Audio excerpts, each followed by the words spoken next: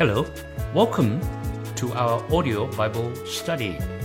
This is lesson 10 out of 25 lessons, and I pray that this entire series will help you know more about the God of the Bible. God bless and enjoy the series.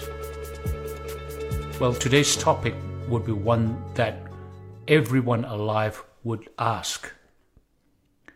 Most would eventually face it. What happens when a person dies? What happens when I die? What does the Bible tell us? And how is the subject important to the overall picture of the Bible truth? So let's go straight into it. Well, before that, let's ask, what warning did God give to Adam and Eve about death? Well, God was very clear. You disobey, you would die eternally. The result would be an eternal death.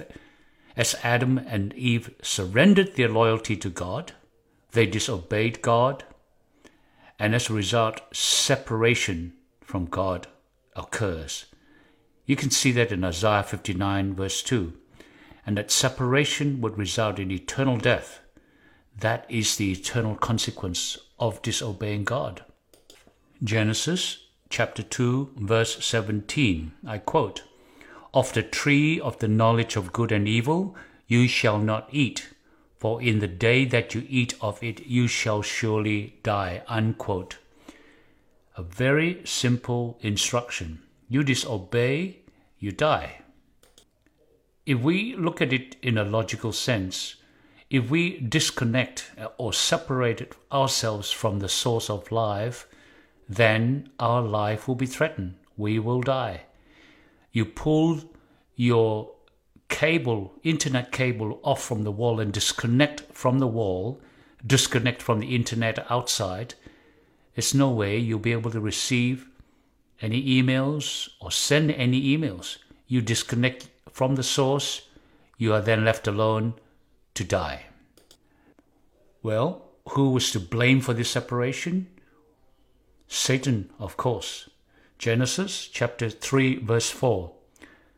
I quote, "The serpent said to the woman, 'You will not surely die,'" unquote.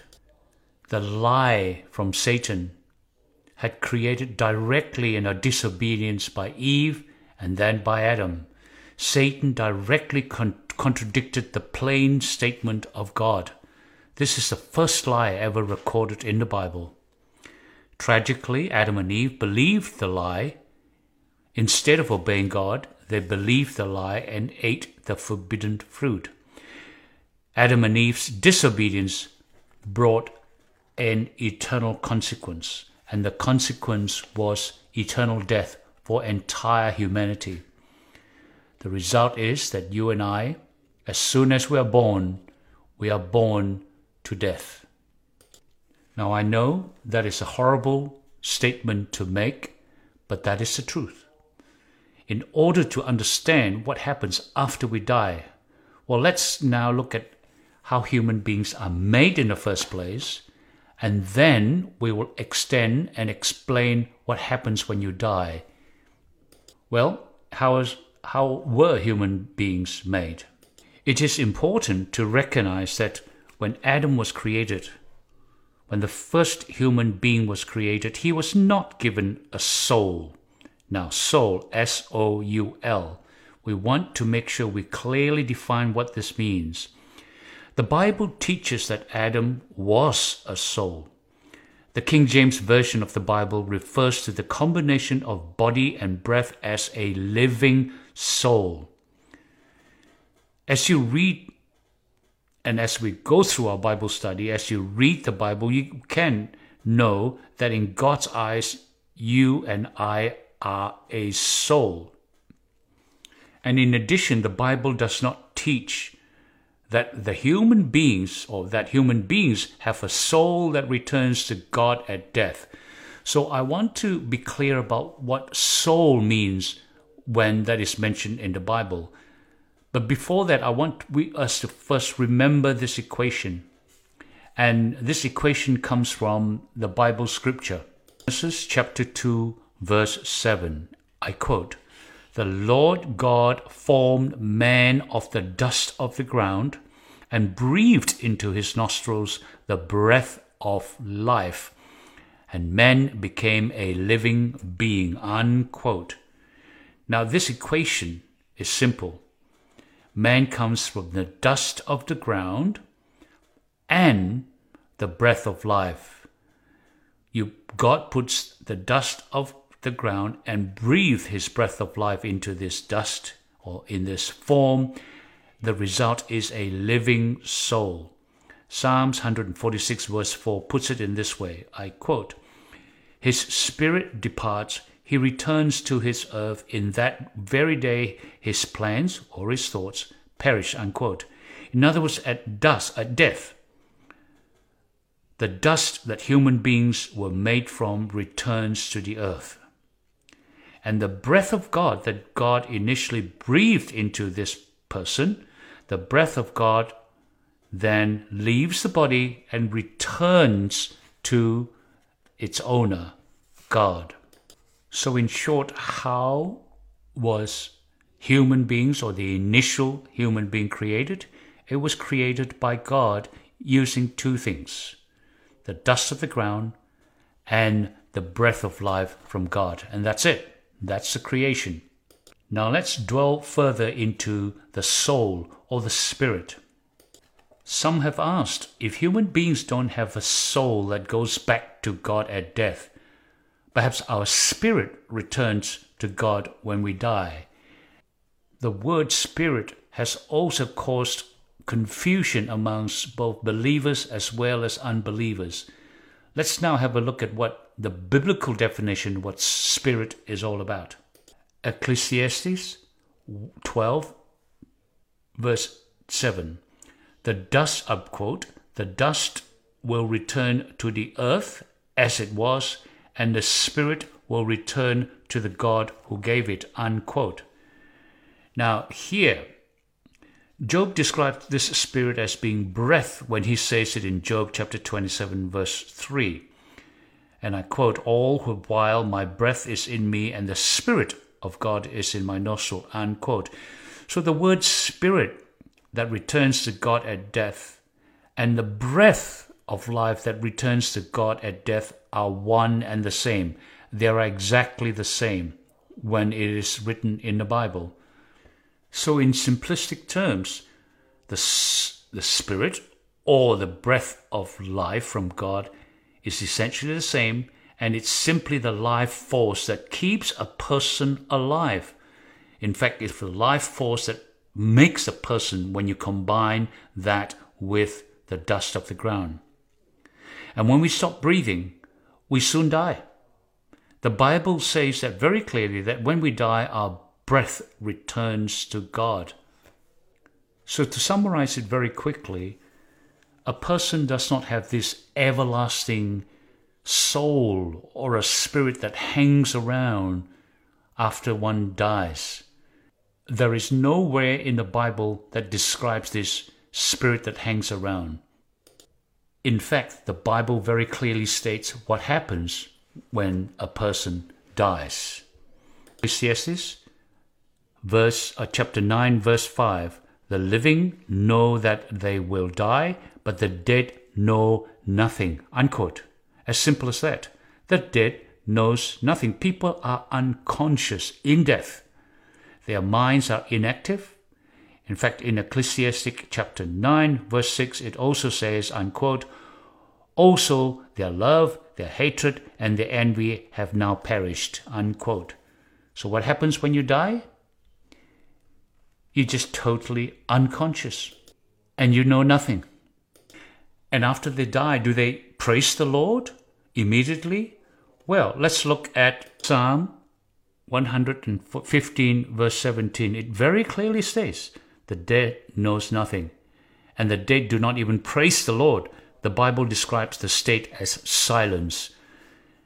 I quote, "The dead do not praise the Lord, nor any who go down into silence," unquote. So when you die, once again, the Bible clearly states that you know nothing. and you are in total silence, unconscious, and you don't praise the Lord. Jesus was very clear about what death is. Jesus described death as sleep, unconscious, not knowing. Rather than going immediately into the presence of God at death, the dead sleep a dreamless sleep in anticipation of a future resurrection. In fact, there are dozens of locations in the Bible where death was described as sleep. John chapter 11, verse 11 and verse 14, and I quote, "He said to them, 'Our friend Lazarus sleeps, but I go that I may wake him.' And then Jesus said to them plainly, 'Lazarus is dead.'" Now here in these two verses, Jesus was plainly quoting death as similar to sleep.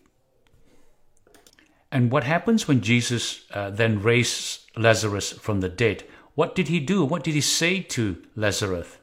Lazarus had been dead for 4 days, and yet Jesus did not call him down from heaven, for the simple reason that Lazarus did not go to heaven when he died.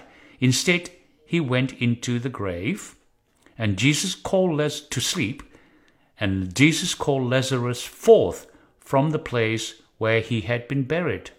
John chapter 11 verse 43 says, and I quote, "He cried out with a loud voice, 'Lazarus, come forth,'" unquote. This cannot be more plain. When you die, Jesus said that it's like when you fall asleep. You're unconscious. You know nothing. You don't come to the presence of the Lord as soon as you die. You just go to sleep, waiting for the resurrection when Jesus comes again the second time. Well, what about going to heaven? Do saved people go straight to heaven when they die? Well, let's see what the Bible says. In the Bible, we know King David has done some bad things, but he has repented, and King David is seen as one of those whom you would expect to see him in heaven one day. And God made very clear through Peter that approximately 1,000 years after his death, David was not in heaven. Peter made a very plain statement when he said, quote, "David did not ascend into heavens," unquote. So where is David if he did not ascend to heaven?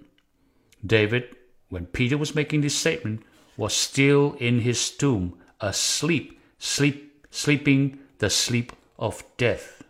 Chapter 2, verse 29 and 34, I quote, "Men and brethren, let me speak freely to you of the patriarch David, that he is both dead and buried, and his tomb is with us today. For David did not ascend into heavens," unquote.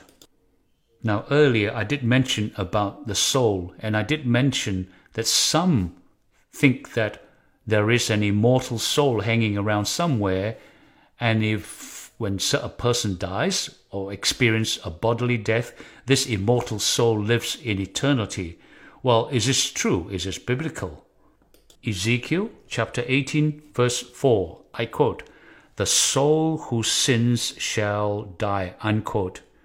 It couldn't be clearer. The soul who sins that die.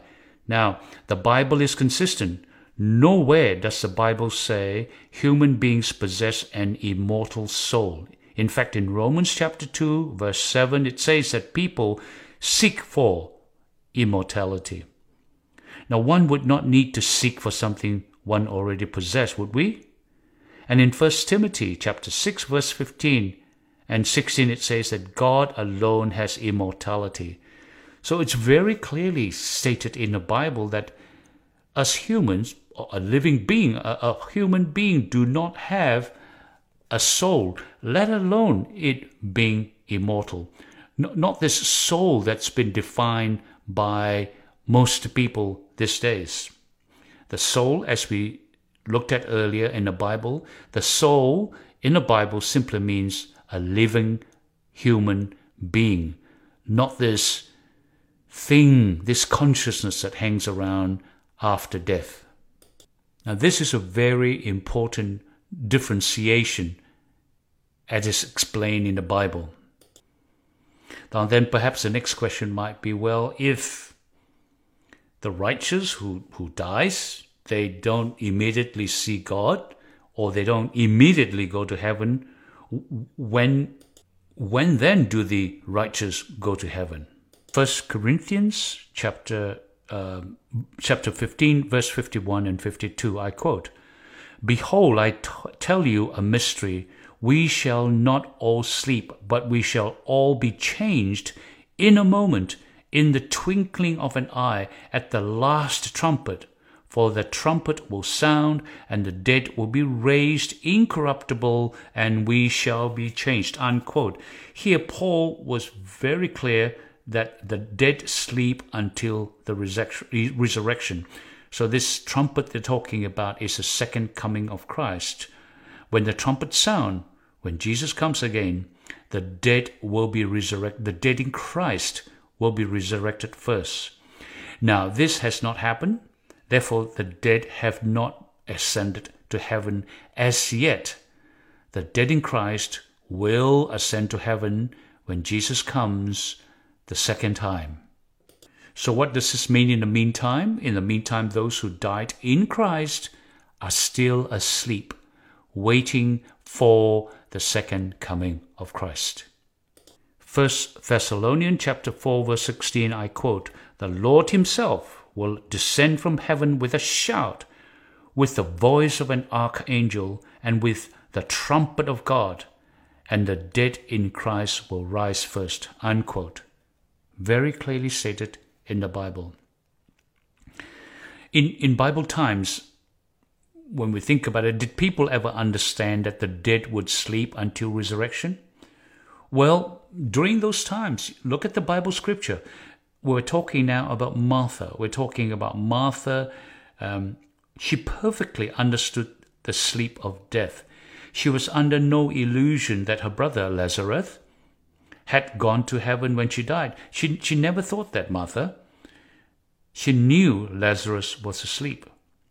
The Old Testament also expresses the thought in exactly the same way. In 1 Kings chapter 2, verse 10, when we read, when David died, he rested. In other words, he slept with his fathers, unquote.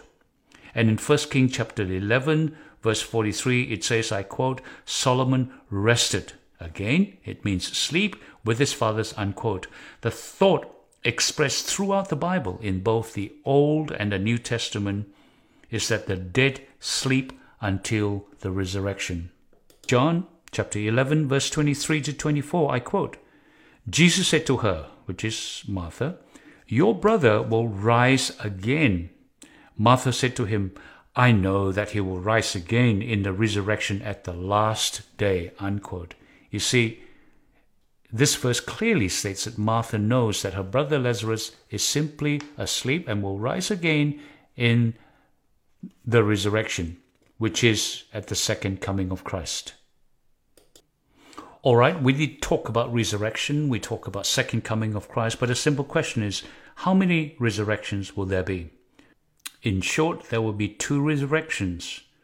When Jesus comes again, the dead in Christ will rise first. That is the first resurrection. Then at a later time, in another time, the resurrection of the damnation then takes place. That is the second resurrection. John chapter 5, verse 28 and 29, I quote, "The hour is coming in which all who are in graves will hear his voice and come forth. Those who have done good to the resurrection of life." This is the first resurrection. "And those who have done evil to the resurrection of condemnation." This is the second resurrection, unquote. Now you ask yourself which resurrection you would rather be part of, the first resurrection or the second resurrection. I'm sure I do not want to be part of the second resurrection. I want to be raised into life, into eternal bliss, to go to heaven. I do not want to be raised to be condemned and to be put to death eternally. Now, the teachings of spiritualism is rampant these days, as you saw in one of the lessons earlier, that one of the signs of the end times is rampant spiritualism. Their teachings are prevalent today in today's popular culture. Psychics who claim to communicate with the dead, and movies and books that you read about vampires and sorcery have become part of the fabric of our society today. These are all propagandas. These are all lies that Satan has put to the world, just like he originally lied to Adam and Eve. There are no haunted houses, there are no ghosts, there are no souls running around bothering people. Job chapter 7 verse 9 and 10, I quote, "As the cloud disappears and vanishes away, so he who goes down to the grave does not come up. He shall never return to his house, nor shall his place know him any more." Unquote. So there are no spirits coming from the grave running around causing havoc. Then you may ask, who are these that causes all the problems? Well, this widespread spiritualism has taken half-truth and sold it as full truth. There are spirits of demons performing signs that would create wonders amongst us. And these are not dead people's souls. These are the unholy angels that had followed Satan. 30% of the unholy angels have followed Satan to the earth. And these are the unholy angels that goes around causing havoc. Not the souls of the dead rising up from the grave. There is no such thing as that. Now, if a person died and went straight to heaven, there would be no need for a resurrection to take place, would it? However, because we die and we go to the grave, we sleep, we wait. We need someone to wake us up from our sleep, clothe us with new bodies and immortal, incorruptible bodies to take us to heaven. And one such person can do that, Jesus. This is the greatest truth about the state of the dead being asleep in the Bible. In John chapter 11 verse 25 it says, Jesus said, I quote, "I am the resurrection and the life," unquote. This person, this only person, Jesus Christ, is the resurrection and the life. Through Jesus we can live again.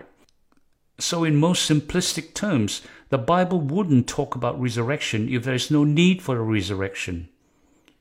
There must be a need for the resurrection, and the resurrection is really for those who are dead in Christ now or in the future before the second coming of Christ. The resurrection are for those who are asleep waiting for the second coming of Christ and for this resurrection. And the only person capable of doing this is Jesus Christ. This couldn't be a better demonstration of the truth in the Bible that death is simply an unconscious sleep. In John chapter 6 verse 51 it says, "Our hope in death is in Jesus, the resurrection and the life, through whom we can live again," unquote. Amen. Well, before we conclude, let's look at some controversial points that are raised about what we just talked about. Some would talk about, what about the thief on the cross? But if you carefully read the passage regarding the thief on the cross, and Jesus' words are very clear. And he said in Luke chapter 23, verse 42 and 43, he said to Jesus, "Lord, remember me." This is the thief who said to Jesus, "Lord, remember me when you come into your kingdom." And Jesus said to him, "Assuredly, I say to you, today you will be with me in paradise." Now the thief didn't ask to go to heaven that day. He asked that Jesus would remember him when Jesus come into his kingdom. Now notice that Jesus seemed to say, "Today you will be with me in paradise," unquote. But when Jesus himself didn't go to heaven that day, so he couldn't have said, "You come to heaven with me that day." While Jesus' exchange with the thief took place on Friday, it wasn't until Sunday that Jesus went to heaven. On Sunday morning after his death, he told Mary that he had not yet been to heaven. So what was Jesus telling the thief then? It is important to remember that the Bible was written without punctuation. The punctuation was added by biblical translators several centuries later after the Bible was originally written. In this instance, the Bible translators put the comma in the wrong place. Rather than saying, assuredly, comma, I say to you, comma, today you will be with me in paradise, unquote, the passage should have read, I quote, assuredly, comma, I say to you today, comma, you will be with me in paradise, unquote. Now, rather than contradicting many other Bible verses, Jesus' words are in harmony with the rest of the scripture. Now, Jesus was teaching a great truth and giving the thief on the cross needed encouragement. Although he was a criminal and condemned by men to die, the thief could take heart in the knowledge that he was forgiven by God, and that in spite of his wretched state, hanging on the cross, he could know that the faith in Jesus was able to save anyone at any time. The thief could die in the assurance of salvation through Jesus Christ.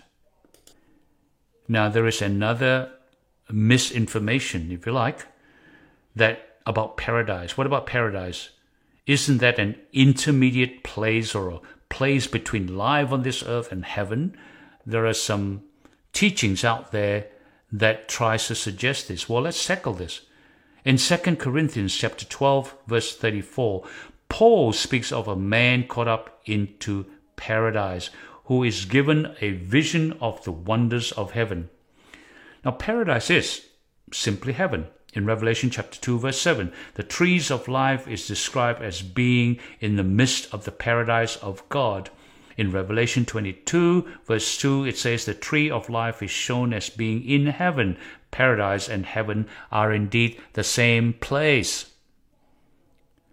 It's half-truths that are being peddled by others that paradise is a halfway house to heaven. That is not biblical. In the Bible, paradise and heaven are exactly the same. So, to end up with, this is a question I would want to leave with you. Are you willing to put your faith in Jesus? Jesus, the resurrection and the life. And are you willing to trust Him to be your Lord and Savior?